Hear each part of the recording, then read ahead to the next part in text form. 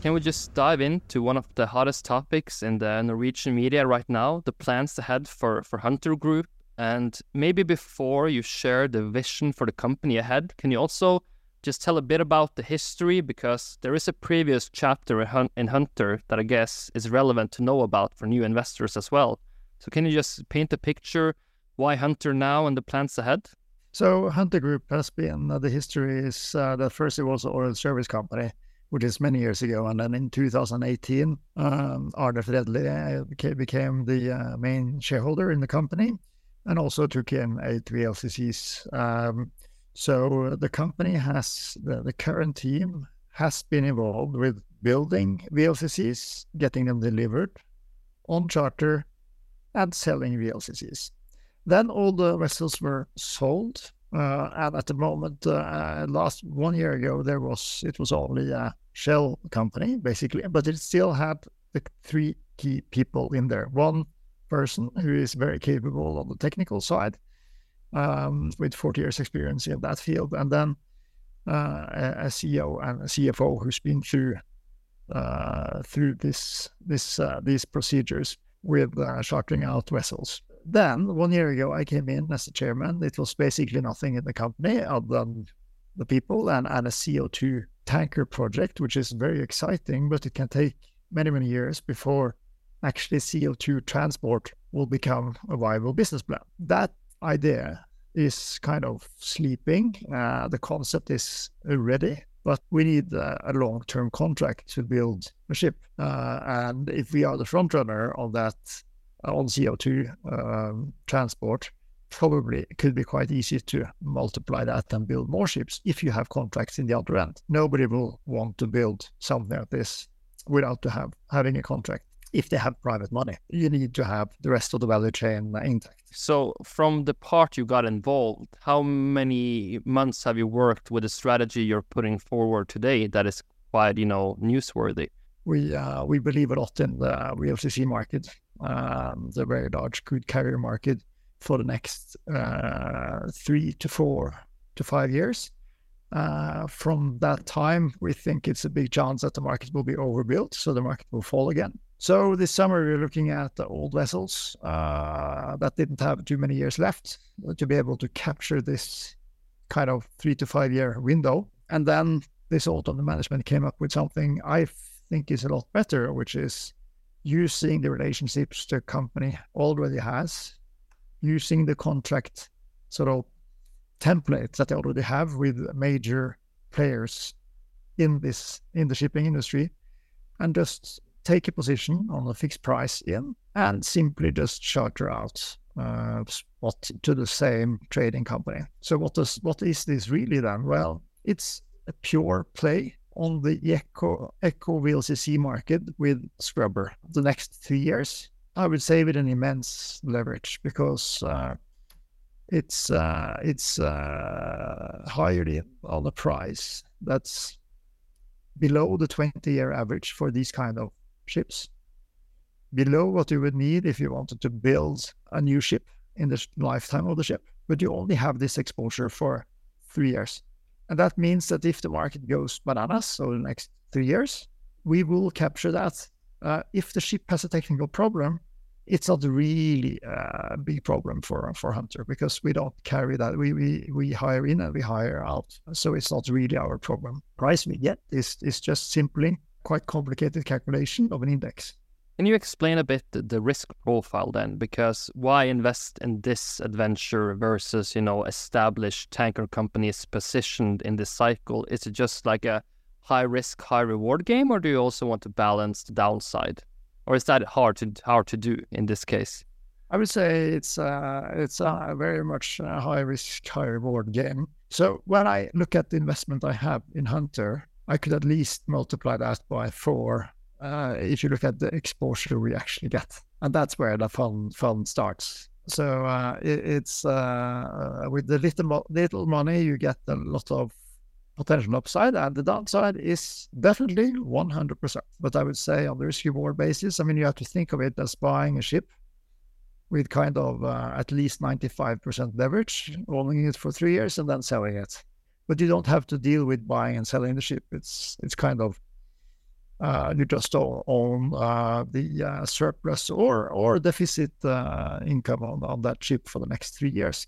So meaning that if you have rates if the rates reaches the analysts' consensus estimates for the next 3 years, then we are netting north of, on the 2 ships we have today, and north of $60,000 per day. And that is a couple of $1 million per month. And the company market cap is, just north of $20 million. I find quite attractive that actually on the consensus estimates of the analysts, you get almost 10% return per month on the 2 ships we have today. And we are able also to take in at least one more ship with the current balance sheet. Can you explain a bit your thought process behind this market we're entering? Because, of course, there's a huge sentiment and it looks good for many different reasons. But the fascinating thing with this market is how easily it can shift through geopolitics, big nations, OPEC, etc. How do you build this analysis in your head, and where do you also calculate worst case scenario, and what is the worst case scenario from the market perspective on the rates, etc.?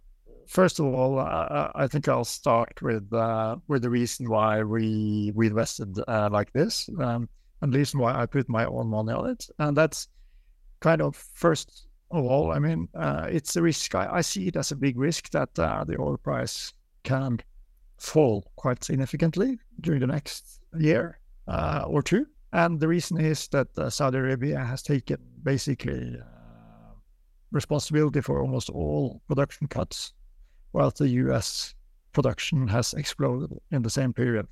This is not the lasting situation, I think. So within the next few years, it's a big chance that Saudi will produce more oil at the expense of the rest of the world. And the more oil you get from the Middle East, the longer the distances and the higher the rates.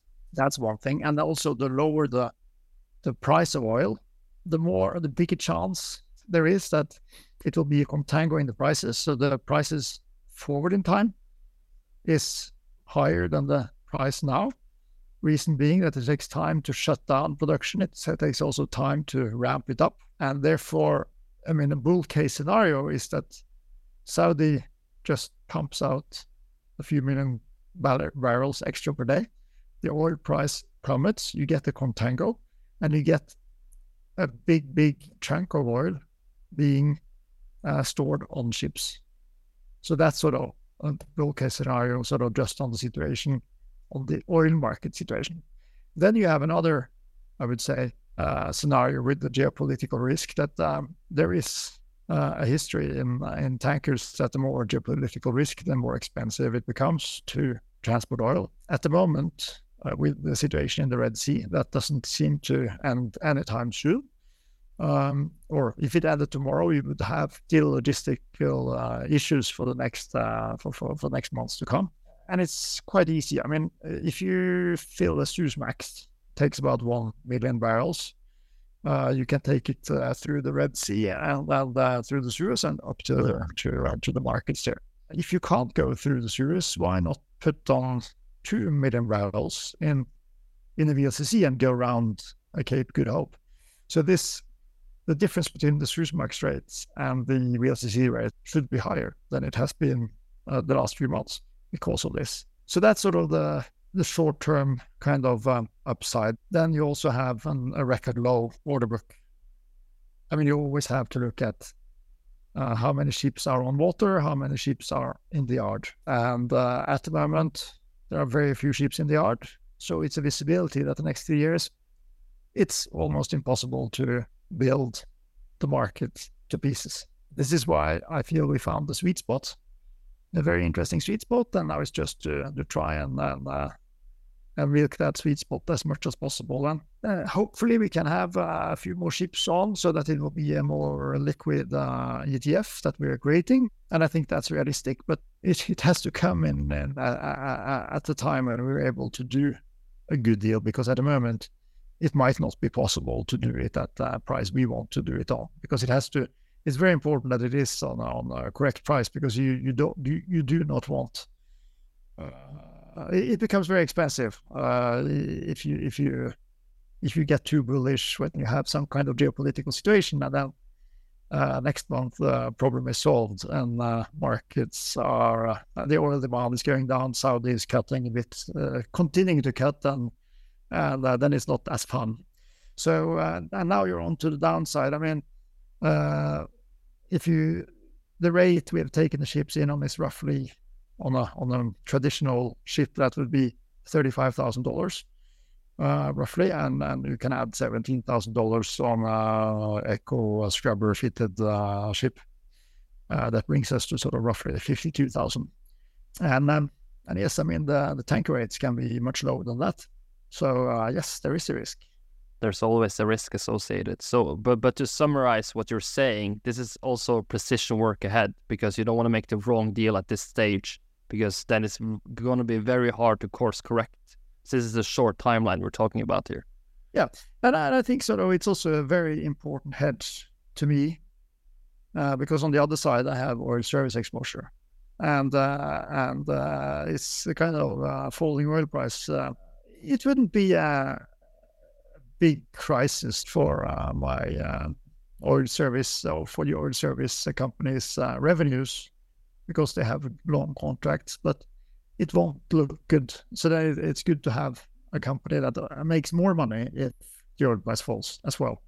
Let's make the transition to oil service then, because we wanted to discuss that topic a bit today. Can you just paint the overall picture on the oil service industry, and maybe also add the offshore industry, because it's getting quite a big industry with the renewables adding up as well. But of course, you know, it's a different sector, but still maybe they are in the same supply chains a bit.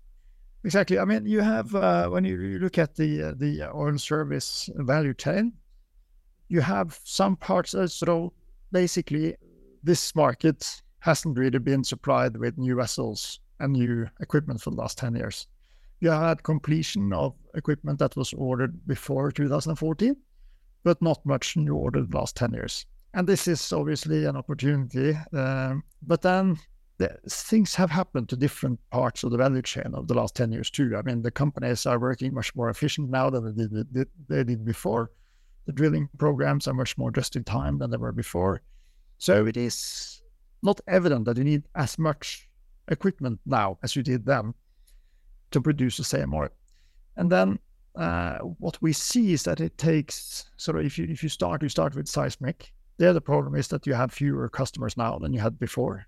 And it seems like, they definitely need less seismic than they did before for some reason. And it seems to be too much spare capacity for now. It will probably come at some point, but at the moment it looks a bit stretched. Then you go to the rig industry.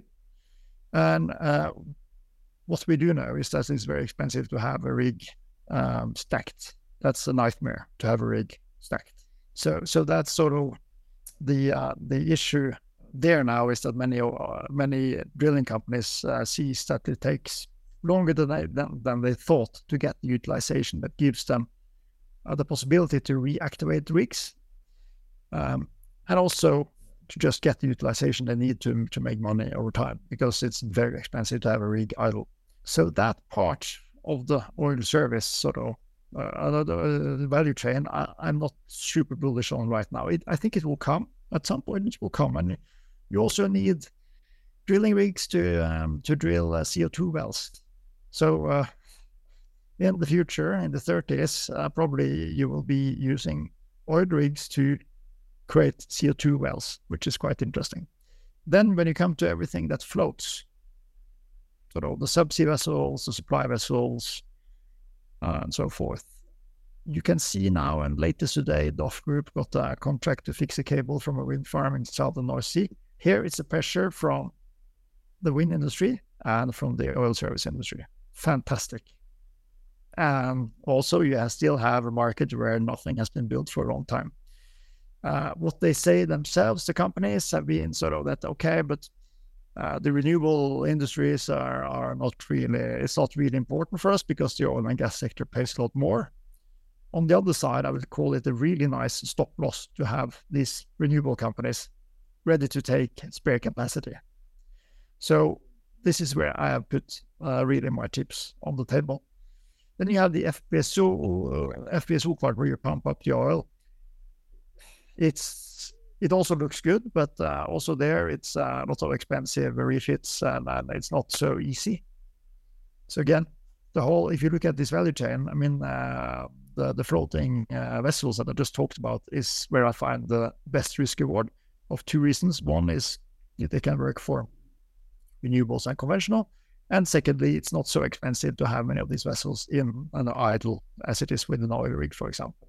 It makes sense. What are the biggest, if you have decided on that topic, what are then, a couple of red flags that investors should be careful about? Is it, the depth as well and the leveraging part? Because obviously you have worked a lot with high yield, so you know how a balance sheet can turn into trouble in the future. Is that also something you have to be very careful on the oil service industry, how the balance sheet looks? Or if the market is fine, you will be fine regardless? I mean, in this sector, it's very little debt right now, but there are some, you want to have debt when the tide is going off.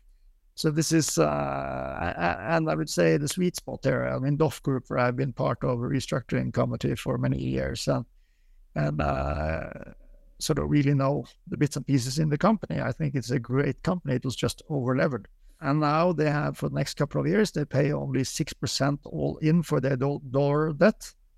I mean, their competitors would have to pay 10% for the same amount of debt if they at all get a leverage of 60% LTV as they have today, which means that you get an extra 8% IRR on your equity just because you have cheaper leverage. And then on top of that, it's fantastic for the equity holders to own an equity where just every new contract is giving explosively higher income, and also long income, not only next year, is sort of like many years. And one can say a lot about Brazil, for example, where it takes time to get the contract in place in Brazil. But when you have the contract in place, Petrobras, they pay on time, and there are huge opportunities in Brazil for Norwegian-linked shipping companies at the moment.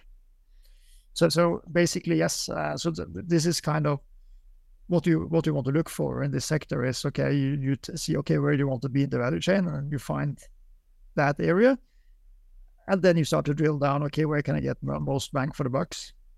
Basically, they have zero covenants, almost, or not zero, but they have very little covenants for the next couple of years, very cheap debt, nice loan to value. Okay, so $1 in DOF is the same as $2.50 in a oil service company without debt, and the tide is rising. How, rude of awakening do you see it will be in offshore wind coming soon? Because it's been a lot of talk, a lot of hype, but years are going fast, so how do you, I know you have some quotes about it, but offshore wind, what's your 2 cents on that project? Maybe from a Norwegian perspective, and maybe also from a European perspective. I think what's interesting is that if you listen to many politicians when they say sort of, yes, the wind price is on par with other conventional sources, they forget maybe 2 things. One is that when it blows, the price of electricity is low. The electricity produced from wind is the one with the least value, basically.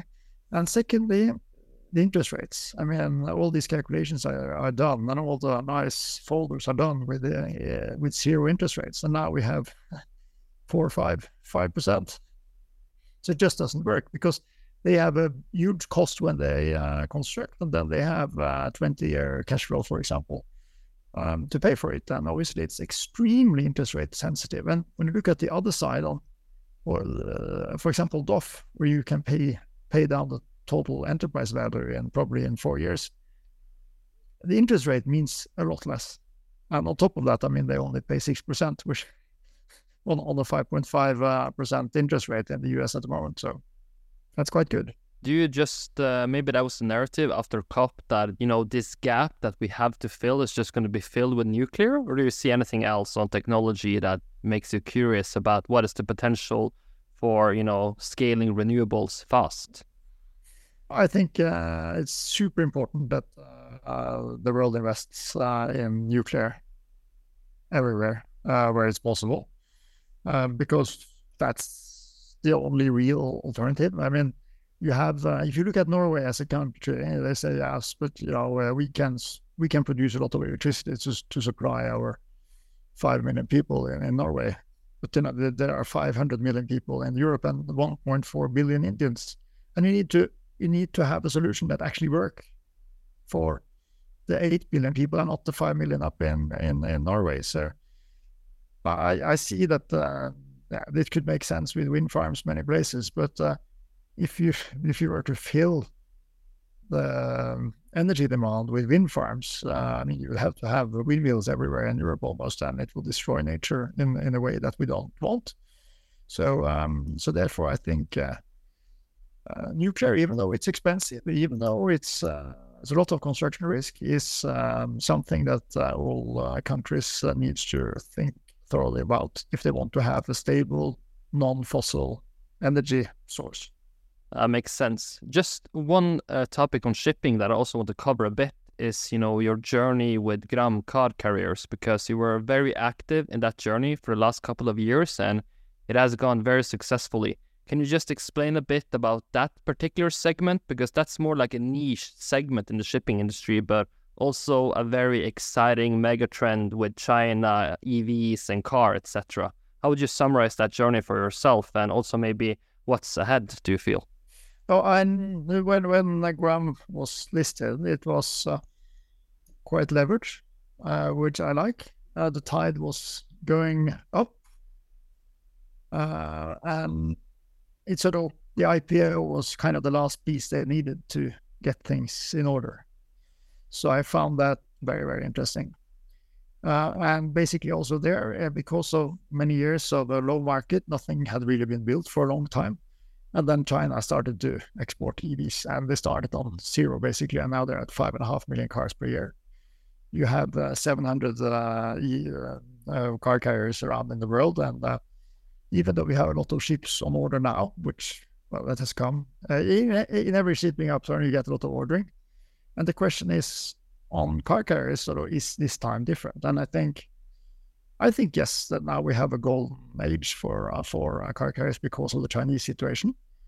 I think it can last a bit longer than many people think because, first of all, China's ambitions are huge, but there are also ambitions in Japan and in Korea.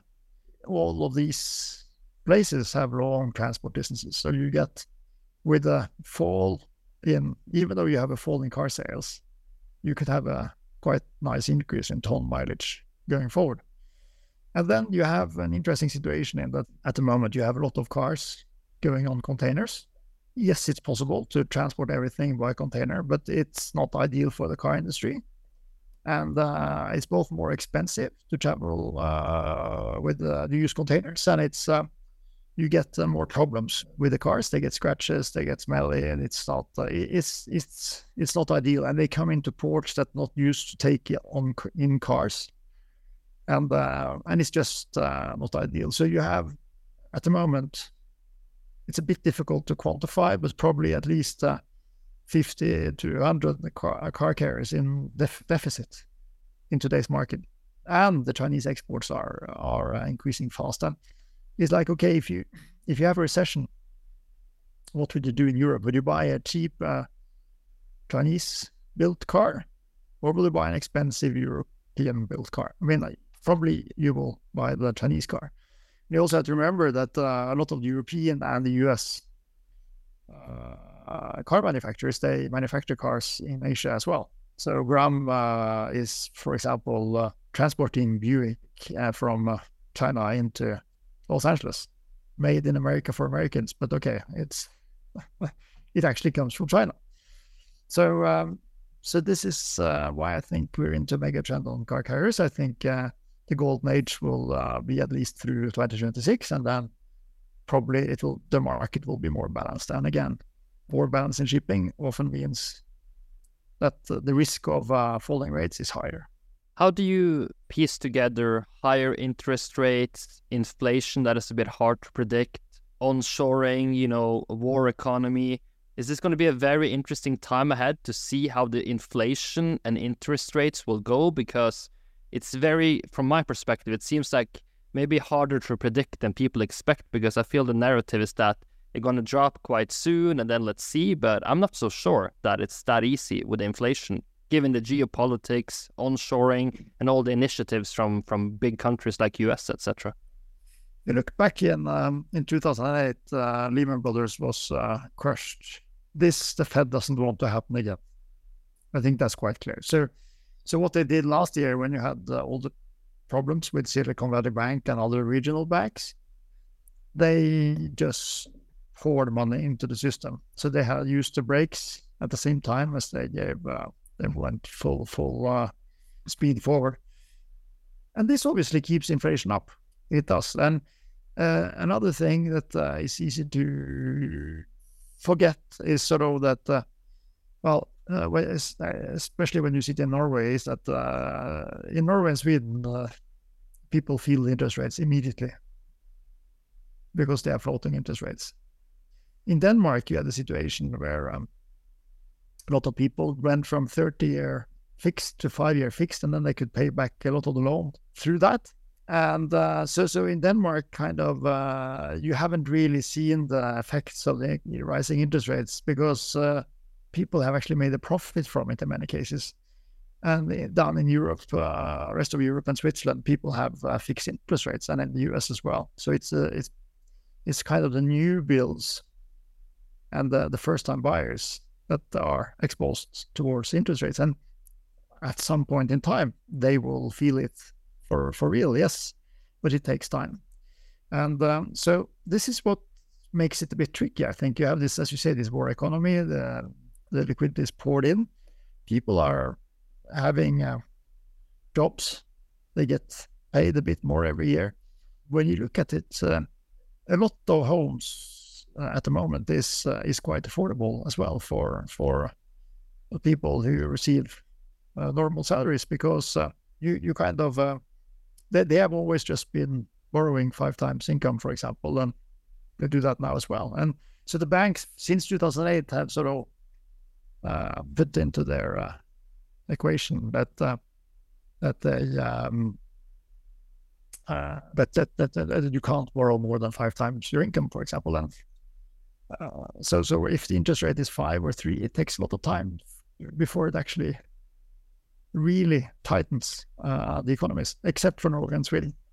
So how do you feel it's going to play out? What are the signals you look for the most yourself when you're trying to, map out the scenarios? And you maybe also will be an interesting year with US election as well. Seems like that's going to be a very interesting election. So I think it's quite clear that the US, I mean, if you look at their state finances, doesn't really make sense at all. But in an election year, I think we'll be fine. They will save the consumer. And this is kind of part of the issue in many other places than the US, that a lot more politicians than before are just pouring money into the economy. So that will in turn create inflation, and at the same time, higher inflation is and higher interest rates are biting into many companies. And if you look at the high yield market, for example, in the States, I mean, you have a lot of companies that are cash flow negative, especially when they refinance. And this is where it's going to be exciting. And at some point, the market will break. But it's just taking more time than the average Norwegian analyst would predict, because of this floating fixed interest rate scenario. That's a good point. If you just want to, it's hard to give specific advice to people, but is it time to reconsider, having everything in index funds and putting some chips on the high yield market? Because it's been, for many years, that didn't seem like a very attractive place to be, but I know you worked in that field for so many years. How has that momentum changed now? And what's like the guiding principle to use when putting money into the high yield market that now looks very attractive for the first time in a long time? Also, I mean, it's important when you look at, if you look at the high yield space, at least how I look at it, you have 5 different risks that you have to think about, and 2 of them you don't get paid to take. One of those risks is client concentration in a high yield fund. You don't want to be in a fund where one big decision maker can make a lot of trouble. So we've spent the last 10 years just to try and sort of diversify our client base as much as possible, also geographically. So now we have other clients spread all over Europe, and we have also different types of customers. So it's a bit like a bank. You don't want all the clients to take the money in one day. The bank will go bankrupt. But then it's another one, which is hedging capital call risk, which is kind of a bit tricky as well, because every high yield fund out there, they say that they, of course, they don't take FX risk. But the risk many of them take is the hedging capital call risk, because when they buy a bond in, for example, US dollars, if they're Norwegian kroner denominated, and we saw when we went into the pandemic, the dollar went up 50% or something like that in 10 days. And then you get a capital call of 50% of that investment. At the same time, the liquidity in the same investment is maybe quite low. So this we solved with having, we've also worked very hard over 10 years having clients from basically in different currencies as well, so that we kind of net don't really have a big currency risk in the portfolio. So then you go over to the three risks that you get paid for, and the most important is the corporate risk. And that's where sort of the Nordic market is quite special. I mean, we have an ICR, an interest coverage ratio of it's around 5 in the portfolio. That sort of translates into a lot more solid companies rating-wise than sort of the single B that we kind of have. And the reason is that a lot of the companies in Nordics have, especially in the cyclical space, you have a lot of companies with good near-term cash flow, and that good near-term cash flow, they have levered. So it doesn't really matter how the cycle goes, we will get the money back. That's at least what we think. Then it's the duration risk of the interest rate and the duration risk of the bond itself. So you can have a floating bond that's 10 years. If you then have a market crash, the spread will go out and the bond price will go down, even though you might make some money on, that's the case. And then if you have a fixed bond that's 10 years, when the market goes down, you will have the two factors working against each other. One is probably the interest rates will also fall, so that the price of the bond will go up. But on the other hand, the spread will go out and the price of the bond will go down. So, for example, in 2008, you could buy Swedbank hybrids, long hybrids on 40% on par. Then you obviously had some duration issues on the bond in addition to the interest rate changes, because the spread went out. And then if you have a long duration, it doesn't look good. So at the moment, we have increased duration by roughly 1 year from last year in portfolio. It's still quite low, below 2 years. And the duration until maturity is also below 3 years, meaning that we're not really betting on anything else than the corporate risk. And all that with a historically low corporate risk, we get 8-9% interest rates. It's quite nice. And then I look at it from sort of when you invest in bonds, you need to think about which currency you're invested in. And if you look at the last 15 years, you'll see that, okay, the Norwegian kroner towards the Swiss franc, for example, has weakened on average, is it 2% roughly, more than the interest rate spread within the two countries have sort of indicated. And every time you had the crisis, the Swiss franc went up. So, okay, so if your high yield investment is your insurance, the question is, would you have that insurance in Swiss francs or in Norwegian kroner? It depends sort of which pocket have you, kind of idea do you have with your money, because it's quite important that it just doesn't go down the drain with everything else when there is a crisis. So when it comes to equities, this currency issue, it doesn't really exist, because you have if the currency goes down, you usually get paid with the equity. It becomes more worth. Like, so that's why it doesn't really. It's kind of more self-hedged than the hardcore sort of bonds debt, which is the company has to pay you back and in that currency that you lent out.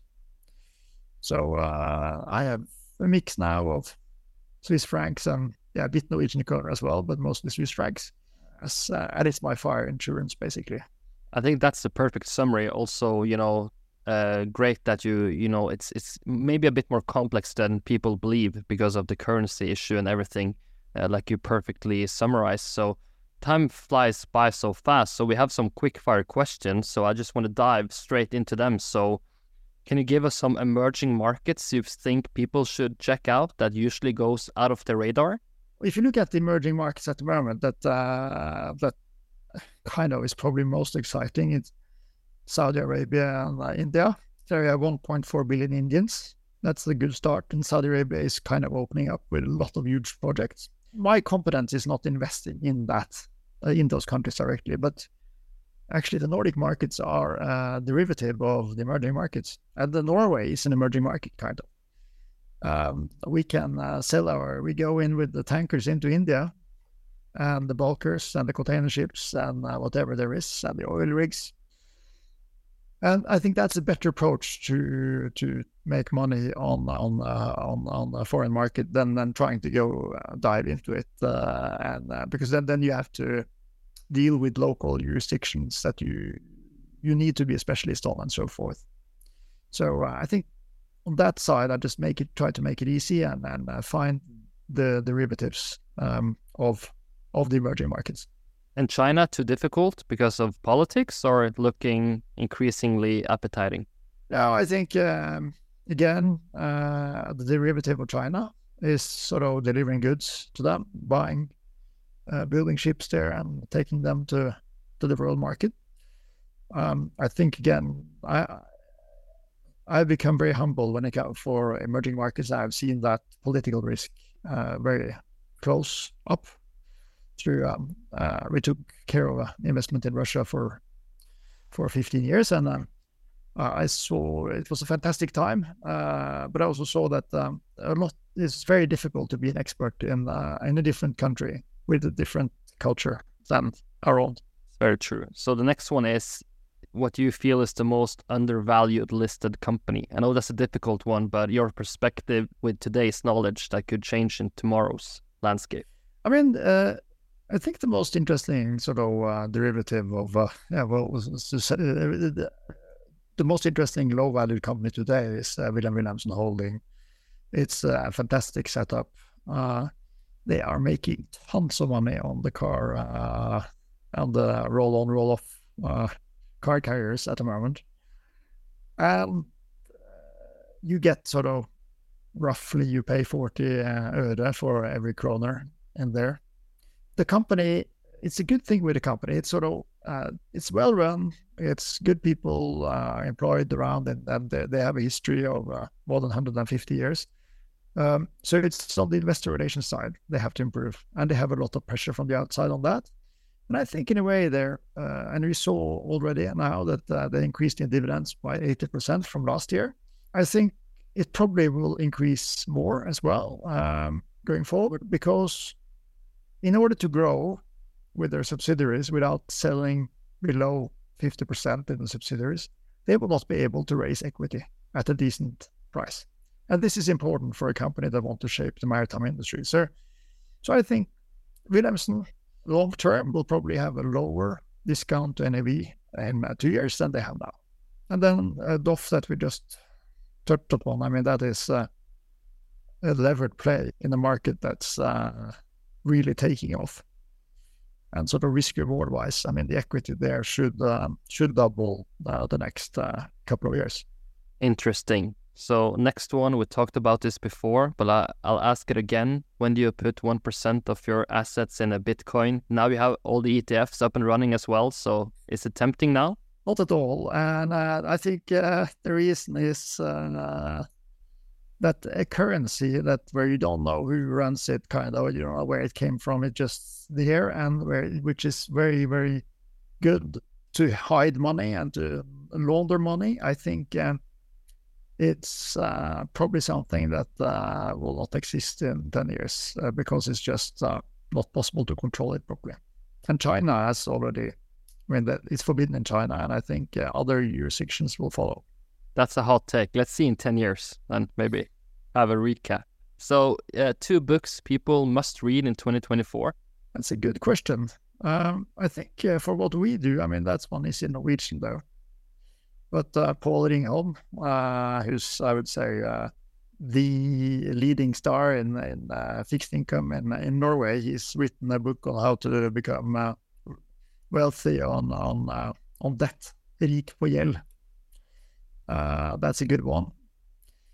And then another one that's more, again, in Norwegian. It's an interesting book if you want to sort of get up and running in the stock market. That's called Aksjeskolen, and also a way into to understanding stocks without having too much background in it. And I think that's a good intro for many. Otherwise, it's to read the financial news every single day. I agree. So the last one, I know you love, going on expeditions. So 1 or 2 unique destinations that people should visit. You've been all over the place almost, but do you have any favorite moments you wish more people could try out? Because you have a long list, of course, but do you have any particular suggestions? Up north in Norway is partly where you come from, actually. It's a very nice place, but I think the unique place that's sort of where it becomes more and more difficult to enjoy in the future, that is Svalbard. I would go to Longyearbyen and Svalbard before it's too late, before the restrictions are too big. The government is working to make it a lot more difficult than it was to travel around Svalbard, but it's still possible to enjoy it in an acceptable way, I would say. They have 4 months of sunshine, 24 hours, and then 4 months of complete darkness in the year. So it's and all seasons are just as interesting. Oh, perfect. Morten, thank you so much for taking the time. It was a pleasure to host you once again. So thank you so much. And thank you for inviting me. If you like this episode and the content we produce, head over to my YouTube channel.